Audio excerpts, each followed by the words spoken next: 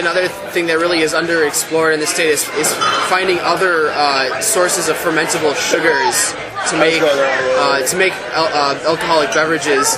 I mean, the one that's most obvious to me is apple cider. I mean, we're a huge apple growing state here. I mean, why? As far as I know, there's only 2 producers of hard cider in the entire state, and they're both pretty small. That's a huge market that has not been tapped into. I think you'll see more. I think so. And if you look at the history of cider, I mean, for most of American history, cider was the drink of the people because it's much easier to grow apples and much less labor intensive than it is to grow grain. And it's also much easier to turn that into alcohol. So, I mean, it was kind of one of the victims of Prohibition because at the end of Prohibition, there was 2 big industries invested in alcohol. There was the beer and the wine, and the cider was just everyday person's drink, and so it kind of was forgotten about because all the cider trees have been turned into eating varieties of apples. Another one, of course, is mead, which is honey wine. That's taken off a bit. It is a little bit, yeah. But I think just generally. One of the things to think about is that, you know, beer is, as much as I love it and I'm a home brewer, beer is an extremely resource-intensive thing to produce. I mean, just growing cereal grains in itself is very resource-intensive, and not to mention malting those grains and then brewing with them, where there's some other things that are maybe a little like cider, which is a little less resource-intensive, and perhaps a little more sustainable. So hopefully those are things we start exploring here in the future is other types of alcoholic beverages. It's interesting you say that though. So I was just home and my dad is we have a bunch of apple trees and they're great for cooking and baking and all.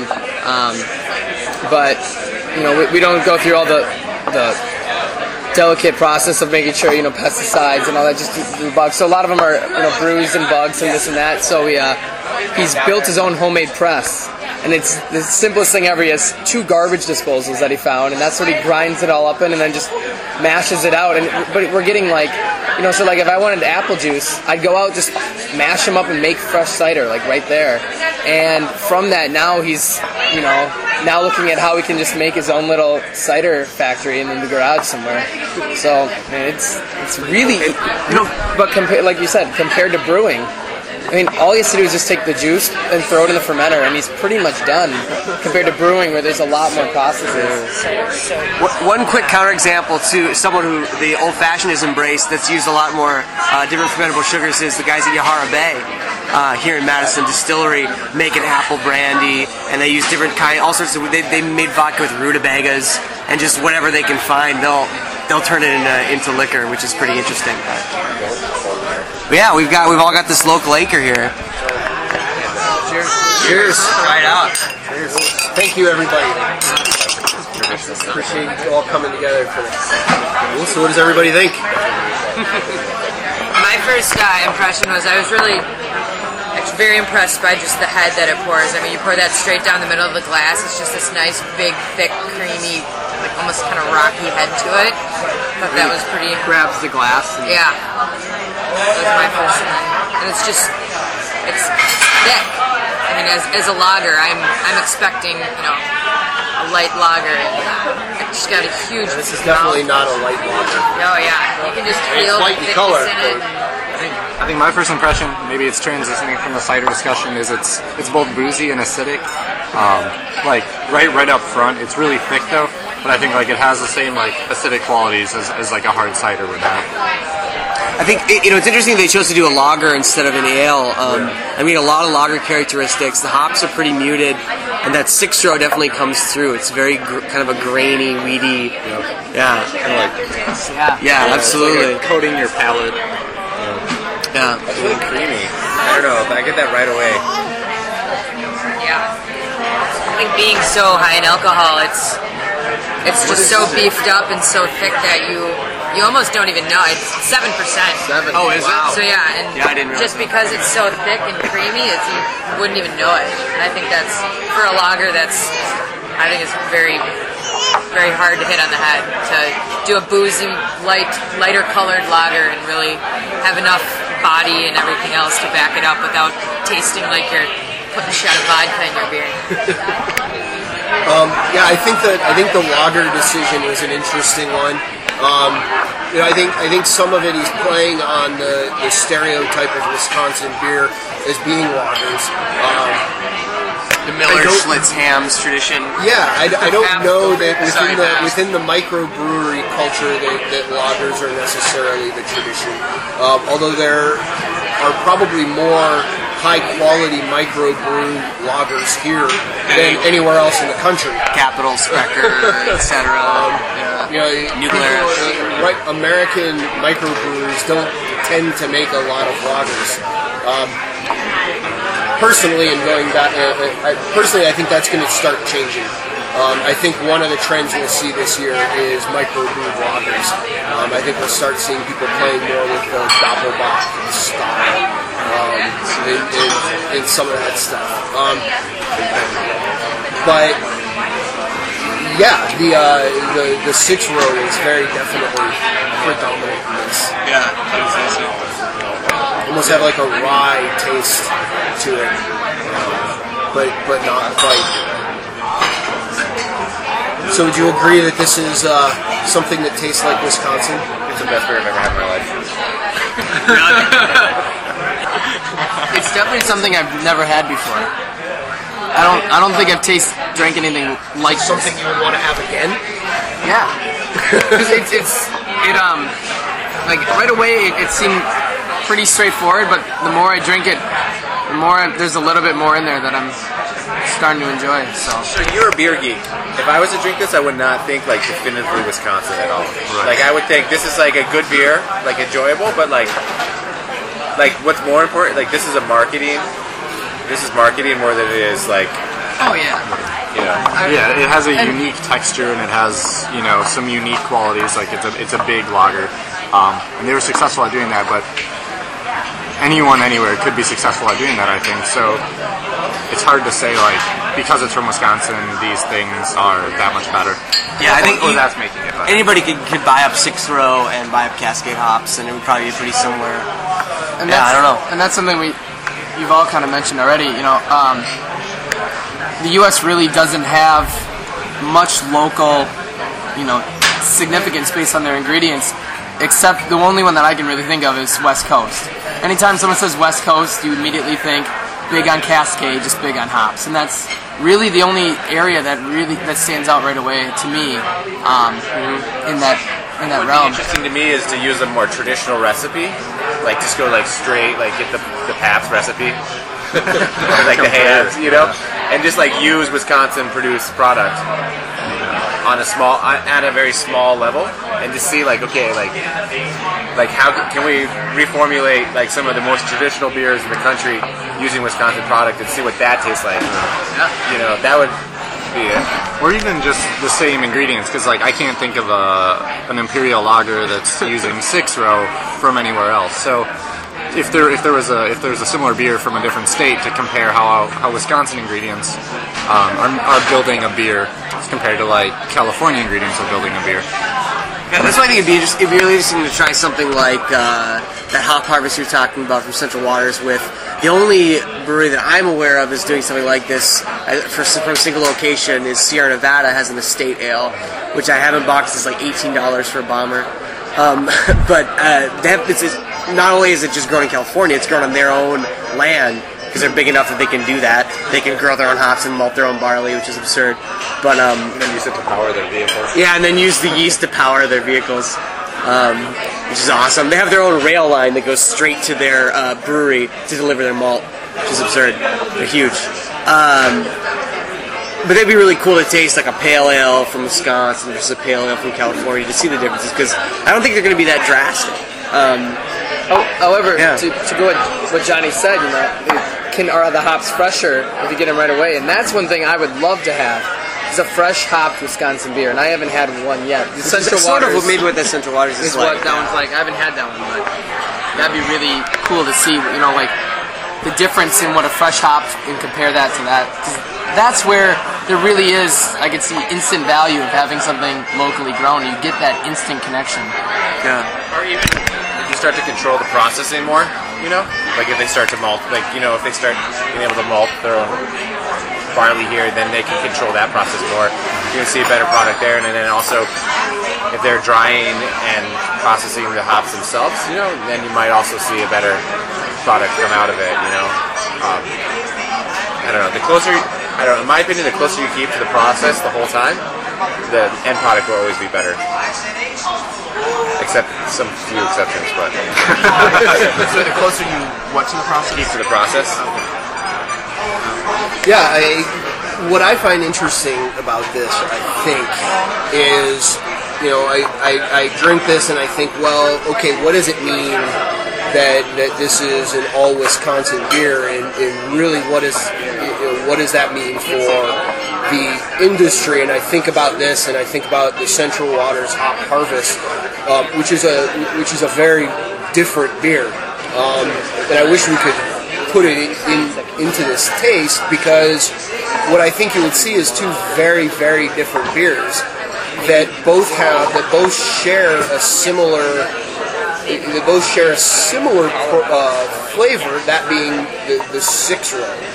And like the West Coast has become kind of synonymous with hops, or hops have become synonymous with the West Coast, given the bad press that 6-row malts have gotten in the past, that the state of Wisconsin can do them in a competent and quite tasty manner, does that then make 6-row synonymous with Wisconsin, and thereby give a little bit more of an edge, that when you say, you know, this is a Wisconsin beer, that you know it's going to have that 6-row dry, husky taste to it, and that you thereby kind of co-opted that flavor, like what you know of with a West Coast beer. Well, here's why I think that's never going to happen. Because you've got Breese in Chilton, Wisconsin, you've got Cargill in Minnesota, you've got Rahr in Minnesota, who are all big malting companies who buy malt from all over, and you can get 2-row from them and 6-row from them and different varieties of them at, you know, comparable prices, if not less, than you can get Wisconsin 6-row barley. And brewers are very much in the tradition of buying ingredients from those companies, and it's very much entrenched into what craft brewing is. Those companies, you know, like brewers out in California, they're getting malt from those same companies, or Great Western in Canada. I mean, those are the big ones. And that's the barley. And the way they put their individuality to it is using all the different ways, the different types of malt they can make from that same barley in their own unique twist to it. The West Coast has gotten really known for hops. I think that's more about the personality of the brewers than it is about the location of the breweries.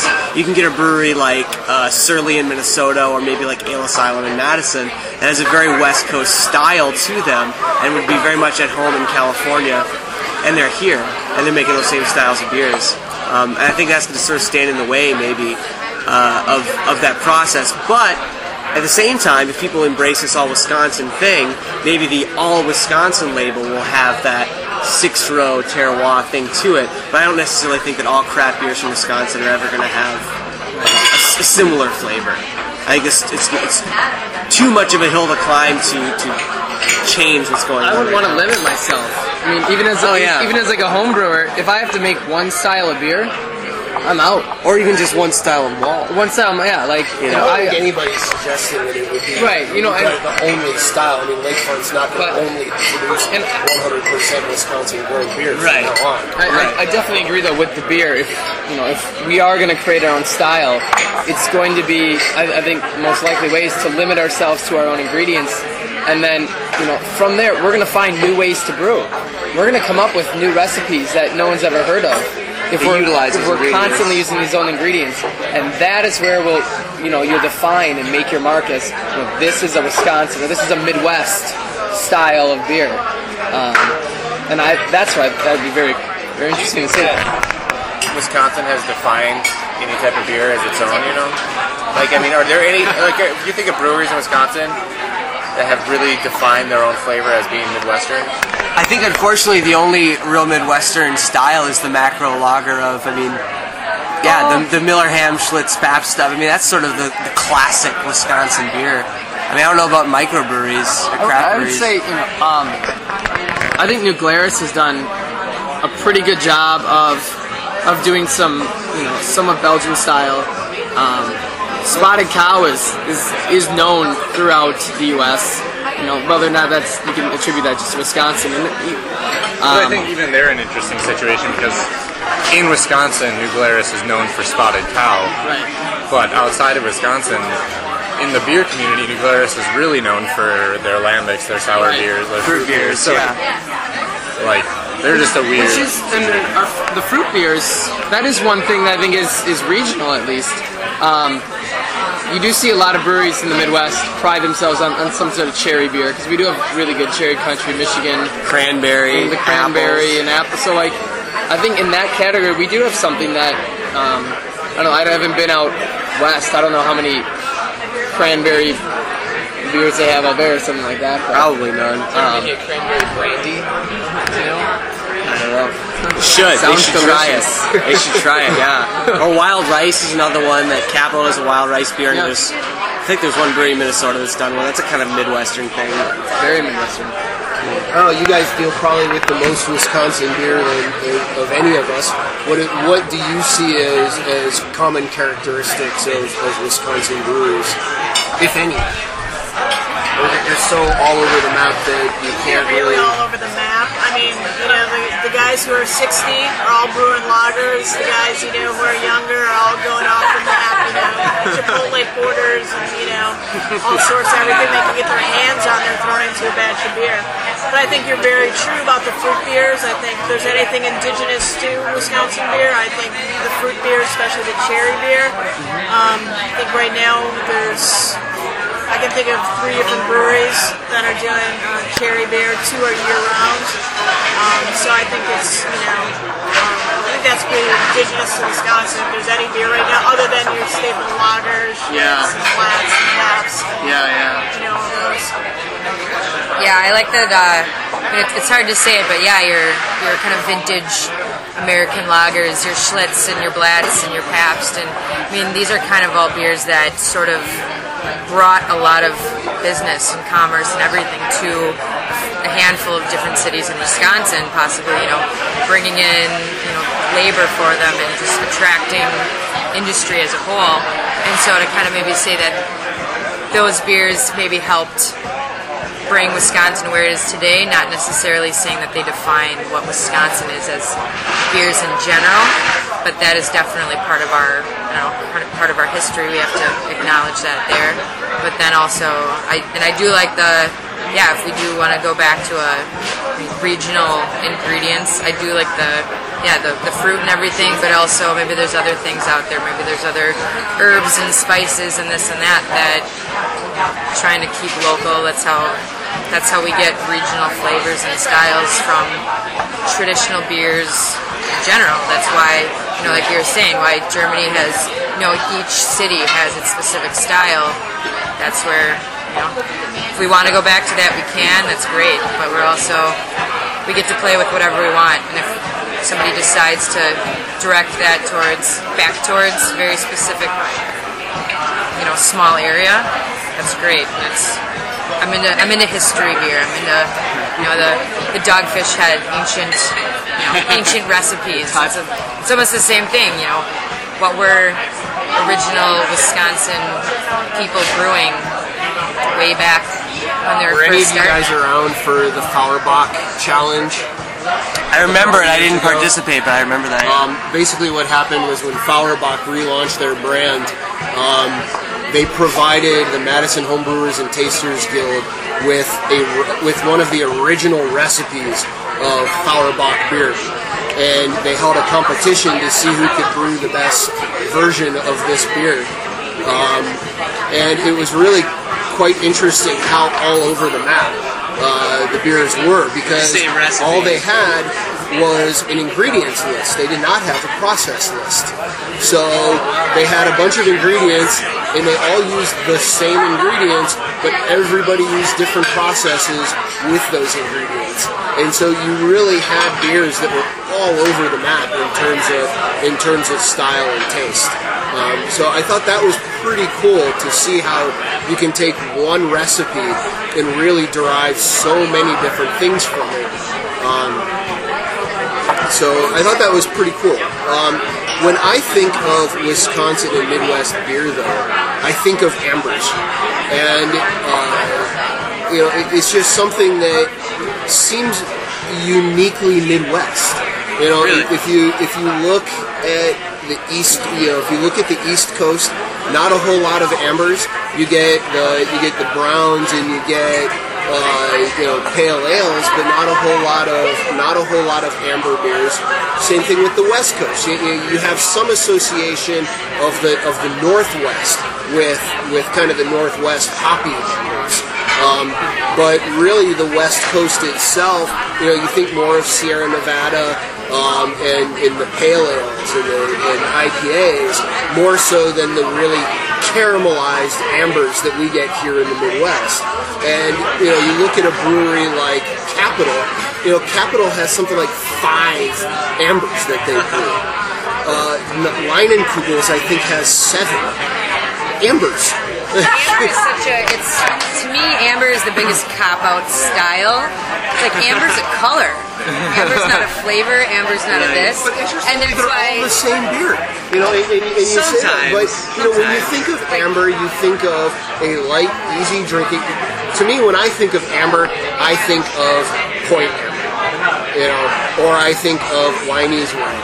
Like, that's what I think of. And almost every single brewery in the Midwest makes an equivalent. But you're also looking at, there's amber ales, you got your amber lagers. Yeah, they all end up being similar because I think everybody's just going for that easy. Nobody knows what to call, just like a beer. Like, I just want to make a beer. It's going to be about this color. It's going to be a little darker than a Pilsner, pale ale, not as much hop. It's not going to be real sweet. It's just your balanced beer, and nobody knows what to say except for just everybody can do one. In the Midwest, when people are saying, "Well, I'm just going to brew a beer," I'm going to brew something that's just a beer. They brew an amber.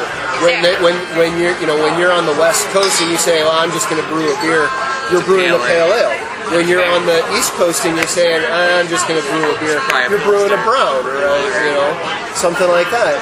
And when you're in the South, they probably don't brew anything. They don't brew anything. They drink Jack Daniels. But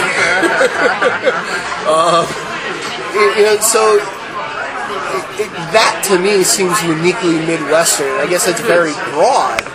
And I think maybe that's why, because if you talk to Dean at Ale Asylum, he argues that Ambergeddon is a strictly West Coast amber. So maybe West Coast has defined the amber as a more specific category than the Midwest. And so for the Midwest, it's just an amalgamation of like a malty ale. Yeah, but even the West Coast amber is specific to the Northwest. Right. You don't see Stone. I don't know that Stone makes a single amber of any sort. So same thing. I guess you have Dales. You have Gordon from Colorado, but that's really the only non-Northwest West Coast amber I can think of off the top of my head. Which one do you say is an amber? The Gordon from Oscar Blues. That's interesting. I think you're thinking more. I think of like amber lagers. I mean, a lot of brewers. I mean, Capital, Sprecher, Great Dane. A lot of brewers make sort of very just simple malty amber lagers. Yeah, it's interesting. But even outside of Wisconsin, Bell's, Great Lakes, August Shell Island, August Shell, Summit, all make ambers. And they're all very good selling beers for those places. Bell's Amber, is one of their better selling beers. Same thing with Summit and August Shell and Point and all of these breweries. Those are their best, some of their best selling beers. I think a lot of the amber sales point is every person out there can walk up and say, I'll have an amber, and it's, just like the style itself. it's not too hoppy, it's not too light. So somebody who's like, I want a beer, they can just say, I want an amber, and that's what they're going to get. It's not offensive. Yeah, everyone will like it. Yeah. But it's more very interesting than a macro beer, yeah. So it's one of those things, somebody, an uninformed beer drinker can walk up and get an amber, and they're going to love it. And it's an easy go-to, and that's why, so many people have them. Yeah, and I guess my only point in all of that is, but it's only true here in the Midwest. Yeah. It's not true on the West Coast. It's not true in the South. It's not true on the East Coast.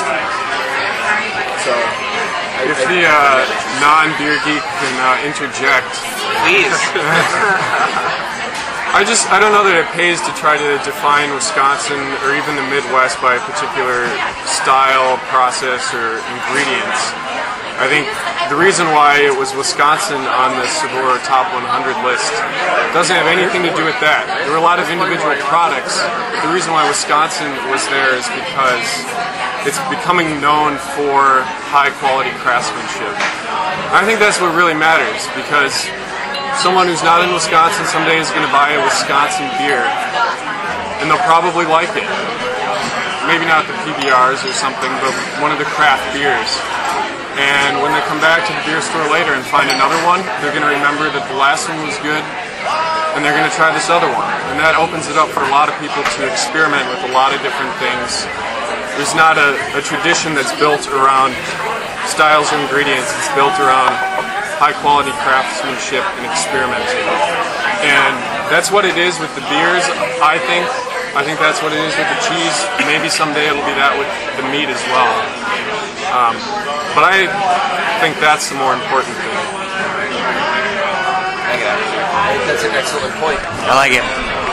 Anybody else have any summation points they want to make? Bill? Yeah, I think it's great that they're brewing this beer with local ingredients, but I should point out, the reason Wisconsin is the dairy state is because actually originally before dairy, we were the largest wheat grower in the nation, and what the farmers were finding was the wheat was actually depleting the soil. So in some ways, it's probably better that we let most of the grain be grown elsewhere. Just my point, and that's when dairy kind of became the main thing in the state of Wisconsin. There are no negative impacts to dairy. Well, it depends. Again, it depends how it's done, and again, this goes back to what I was saying at the very beginning, where it's about as much about where it's grown as about how it's grown. I mean, and that's true in the dairy world too. I mean, I would, as a cheesemaker, I would not just take any old milk to make cheese with. I'm very particular about where my milk is sourced, and the same, of course, should be true of a good brewer. So. That's it. Johnny, any final points? No? Why haven't we opened the second beer? I don't know. Jen and Ashley, any final points that we've gotten out of this, or anything that we want to summarize? I'm all about the, local, sustainable, all that, and so I'm happy that obviously the beer industry is jumping in on that, and again, it's not always maybe going to be getting you the best ingredients, but it's for a good cause, and that's, I guess, just, a thought to keep in mind, that I love the local support, and so I think we need to find a good balance of everything to really decide how and why and what and where. Well, I wanted to thank everybody for coming out. This has been really informative. I think there's been a lot of good discussion on what it is and what it means to produce products locally. The one thing we didn't touch on, and because this is dragging out and maybe you guys want to talk about it, is where organic falls in the whole discussion. And maybe that's an entirely different discussion that we don't want to have. Because it seems that in some cases it's an either or. The two can often be mutually exclusive. I think in brewing right now it is, because a lot of the organic comes down to equipment and how the equipment is sanitized and how the processes are executed on the equipment. So a lot of breweries aren't willing to designate a certain time for organic brewing and another certain time for non-organic brewing. I mean, look at New Glarus, one of the biggest breweries in the state. They had to pull the plug on organic. Organic's done because they couldn't afford to keep doing it. I mean, if anybody could, you'd think it would be them. Oh, yeah. So, it's pretty much cost prohibitive at this point. And it was. I think it's a different discussion. I think we can have I think so. I think with this half of the table, we're going to have a very long discussion about the problems with organic certification, but we'll leave it there. Well, again, I think this is where things like apples would be interesting, because apples are much easier to grow organically than grain is. So, Especially here. yeah, especially in Organic organic apples, you probably want to turn them into cider anyway. Right. Exactly. Yeah. You probably want to check your ground too, because the amount of sulfur that's going in there may not be the greatest. So. Yeah. Thank you, everybody. We have some beer here left to drink, so let's do it. Cheers.